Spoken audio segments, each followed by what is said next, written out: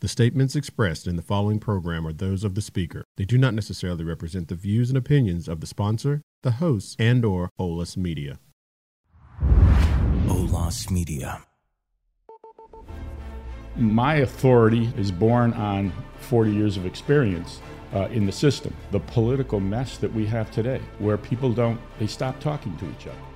There's always a bad apple. There's bad lawyers, there's bad doctors, there's bad nurses, there's bad auto mechanics. Things that the public isn't aware of that the public needs to know. Organized crime, it's cartels, it's gangs, and it's a serious problem. Elections ought to be decided when the most people vote. Welcome to the Politic Daily with Dan Howell.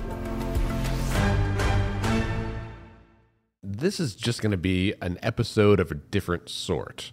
So Stefan and I are both at the Independent Voter Project conference and just met a couple of days ago.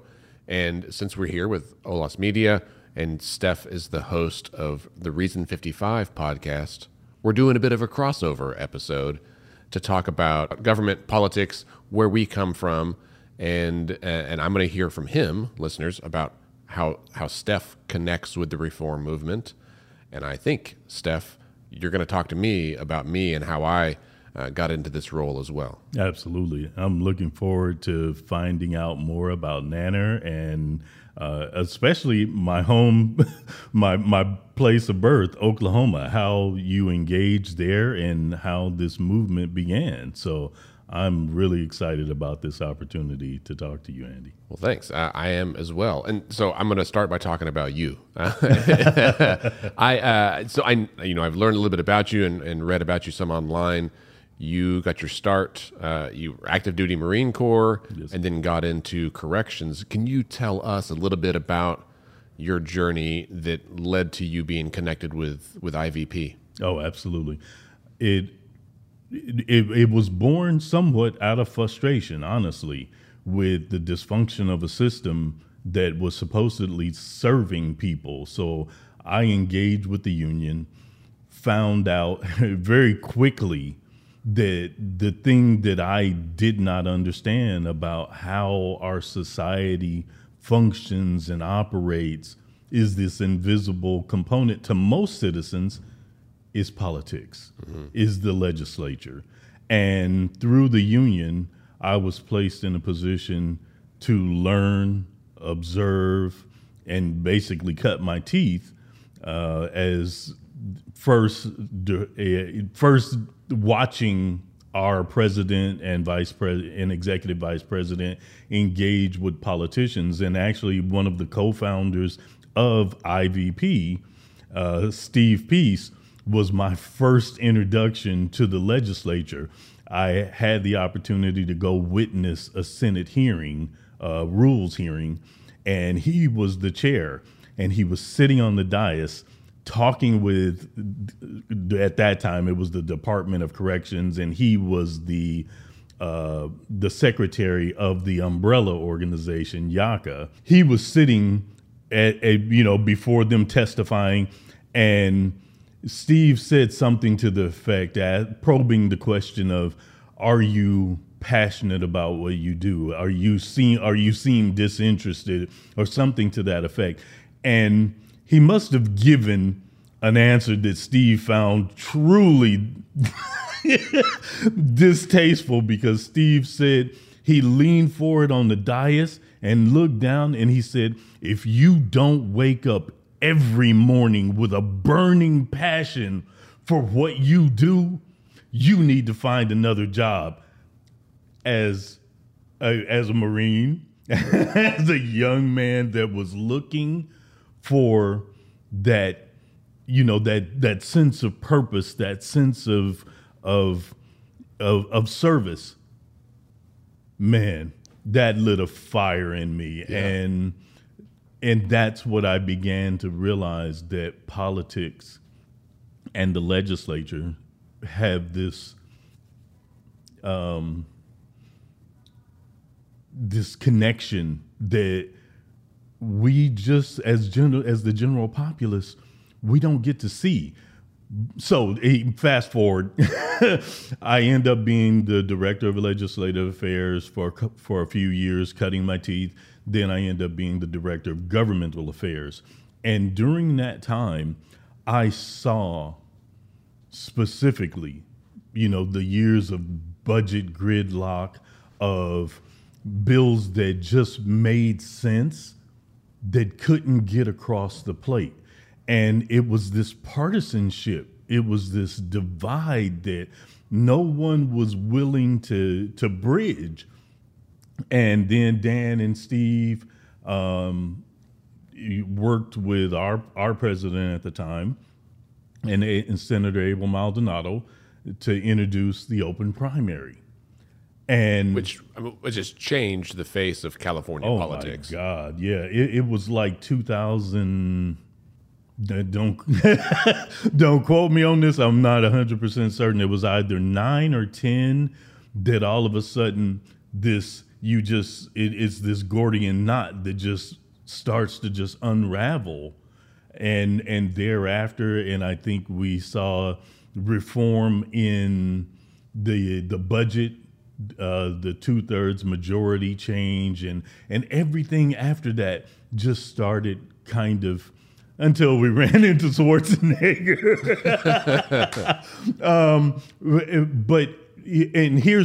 Here was the problem for us from the association's perspective, was that during those gridlock years when the budget was in dysfunction and absolute disarray, the first line item, the first of the 3 big general fund allocations that would get cut was corrections. Mm-hmm. And it would be an unallocated cut, which meant that the agency had the ability to determine what was going to be sacrificed.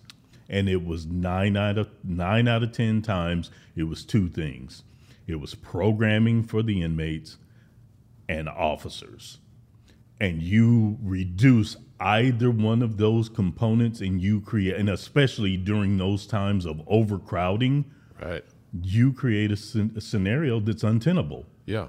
And, guys, as the Bible says, the idle hands and guys, they need, we all need purpose. We all need something to be engaged with. And when you're sitting in a cell and there's nothing to do but focus on that officer, that's a bad situation. It's a bad combination. So I think this is really an interesting conversation, Stephan, because you have already connected electoral reform, right, open primary specifically, not just to electoral outcomes, which I think is often the focus of this, but you've connected it to policy outcomes, which is the real meat and potatoes of the business, right?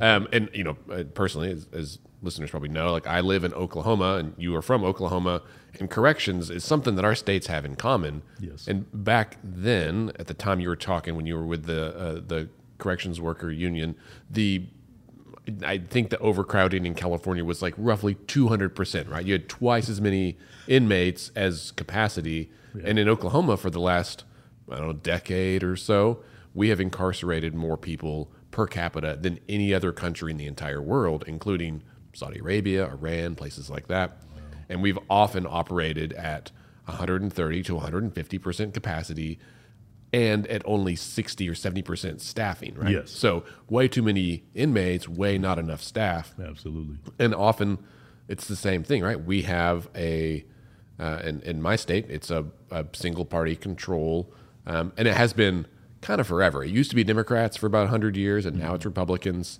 And once they get that power and that control, they can shape the system, the structure, to ensure that they maintain that power. And then it becomes about their power and not about the needs of the state. Exactly. And I think that was one of the things that we saw, one of the things that we saw specifically was that it was about the maintenance of control, the maintenance of the system, as opposed to the service to the public, as opposed to the service to the people that these systems were designed to serve.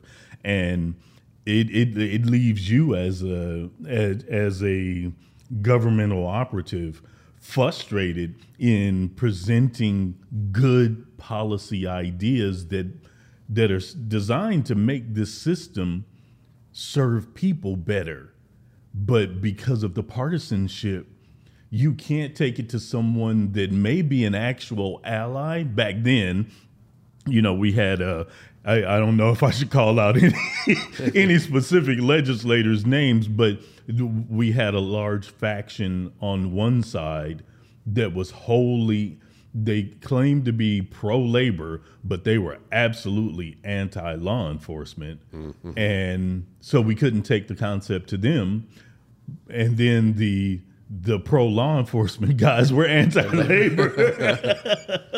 and we were stuck in the middle. So that necessity, I think that was what spurred the concept or the recognition of the need for that middle ground, those moderates, those independent individuals that were willing to stand by their own principles, regardless of party direction.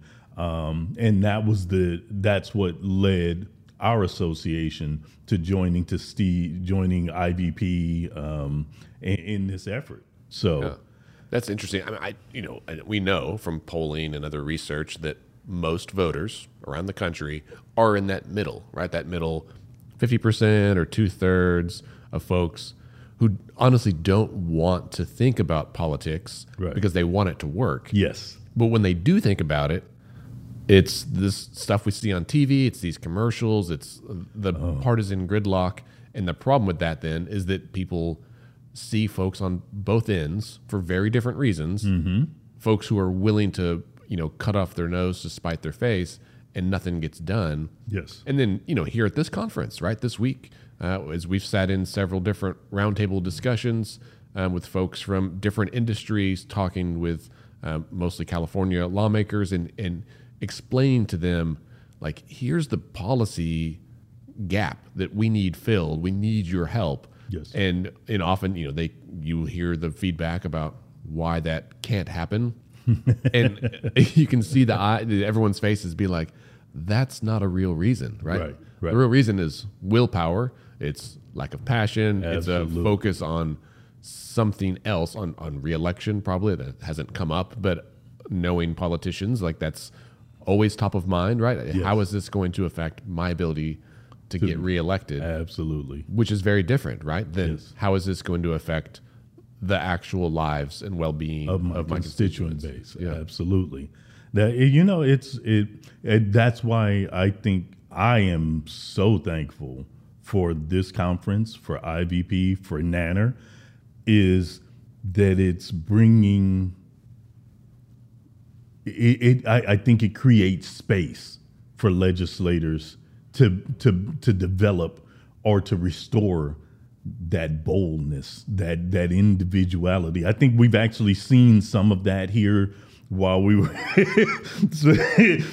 it's not surprising, but it's reaffirming to see a legislator push back and to say no, but with a reasoned understanding that does not serve the constituent base. Mm-hmm. That special interest, I hear what you're saying, but how does that serve the people that you're supposed to be serving, the people that I am serving?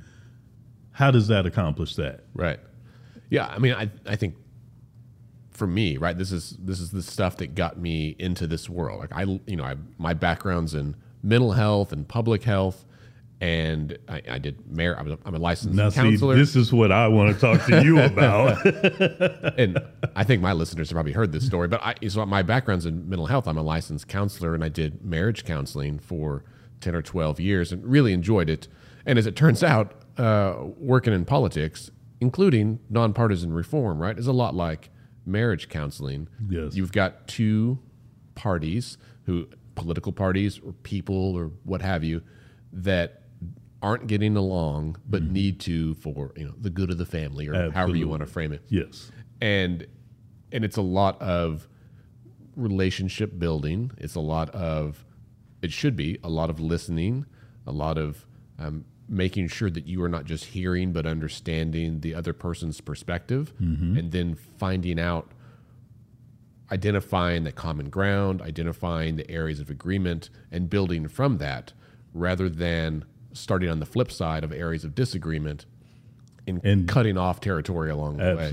Absolutely. Well, let me ask you, how does Nanner capture that communal good? How does Nanner purport to serve that interest? Let's back up for a second. What is Nanner? Because Your I listeners know may I not know, right? absolutely. So Nanner's the National Association of Nonpartisan Reformers. We are essentially a trade association for the many, many, many groups who are working on what we call structural electoral reform or democracy reform. So it's policy outcomes like open primaries, like ranked choice voting or approval voting, campaign finance reform, the things that change the system to make it more fair, more representative, more accessible, and change the incentives that politicians have, not just trying to get reelected by appealing to the most fervent of their party base, right, but by appealing to that very broad middle that we mentioned earlier. Okay, man, yeah. Well, what's the most difficult part of that mission? Yeah. So I think it's honestly, education is probably it, right? A lot of these ideas feel new to a lot of voters. They're not new. I mean, some of them have been talked about for decades. Many of them are actively used and have been used in other countries for decades, right? Really? Australia has used ranked choice voting for years. The systems in Ireland, many European countries. This is not new. It is just new to us in America. And we, as the oldest democracy in the world, still are a pretty young government, right? We've only been around 244-ish years. And so for us to have to swallow, I think, a little bit of our collective pride in America being the oldest democracy, the ones that brought democracy to the world, right, and be like, we did, but we might not have got everything right. Yeah. And there is room for improvement, right? It's not, maybe that's a better framing. It's that we didn't do it wrong. We did it, and there is ways to improve it, right? And that's what Nanner is all about, is helping win reforms that improve and strengthen democracy for the next 240 years. Oh, man, that's fantastic. Well, let me ask, in that establishment of the democracy, would it be fair to say there's a level of stagnation that occurred? Yeah, I think so. And you see this in how some interpret our foundational documents, right? The ways we talk about the Constitution. Is it a living document, or is it etched in stone and can only be interpreted in its original intent? Well, the world is very different, Stefan, right? Absolutely. There were only 13 colonies. They could not imagine that the population of Harris County, Texas, right, where Houston is located, that county alone would be the 5th most populous state in the whole country, right? First of all, they didn't know Texas existed. And so, let alone California. Right. So some of those details were just unknown at the time that we passed, or that we adopted the Constitution and we framed our government. We know them now, and I think we have a responsibility to go back and to, again, tweak, improve, build upon that foundation to make a more robust a democracy moving forward. Okay. And I'll go back and answer your question a minute ago. I think that the way that Nanner does this is we do three things. We convene, we connect, and we catalyze is how we frame this. So, and the convening is how Nanner got started. It was these organizations, all of our members, or not all of them back then, 10 or 12 of them at the beginning, who got together and had a bit of a summit and said, you know what, we are stronger together. Absolutely. We may not agree on every policy, but we agree that we need to reform the system and that there are multiple ways to do that. And when we find ways to work together, we're more better. Successful. Absolutely. Because many hands make light work. Absolutely. And we've got to reach voters throughout the country, city by city, state by state, however we get there, to help open their eyes, to educate them on the possibilities that are there. Mm-hmm. And so that, it's both a top-down and a bottom-up approach. Yes. So here in just a few weeks, we're going to have our annual summit for this year. And we are, getting our members together and other attendees to have those high-level conversations about, okay, we just finished an election. What do the next 2 years, 4 years, 10 years, 12 years look like? How do we chart that path towards, a stronger, more resilient democracy? Wow, man.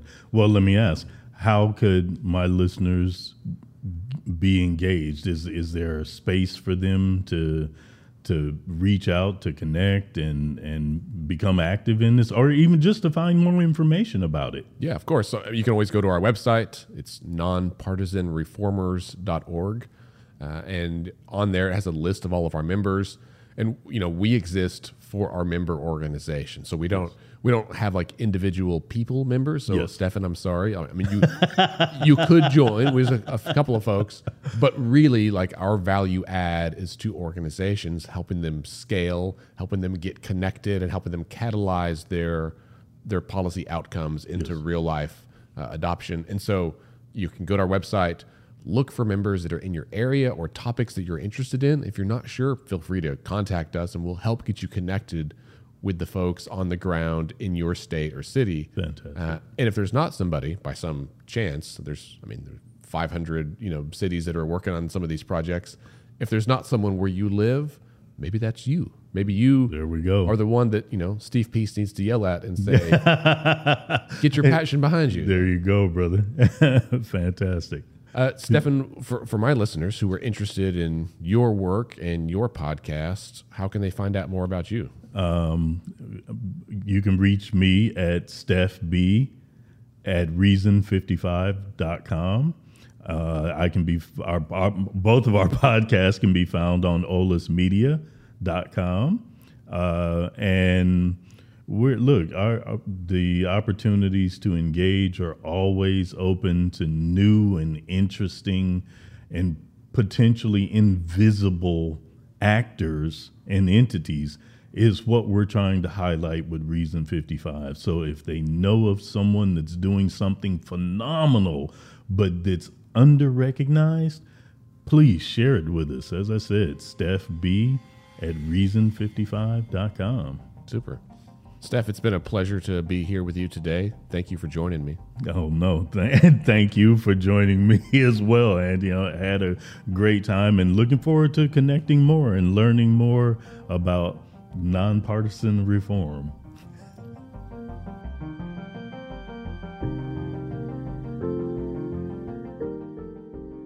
This episode was produced by Olas Media Podcast Network in San Diego, California, with Elia Ramos as Creative Director, Jessica Garcia as Project Manager, JC Polk as Executive Producer, Lina Alvarez as Associate Producer, and Chad Peace as President and Co-Founder.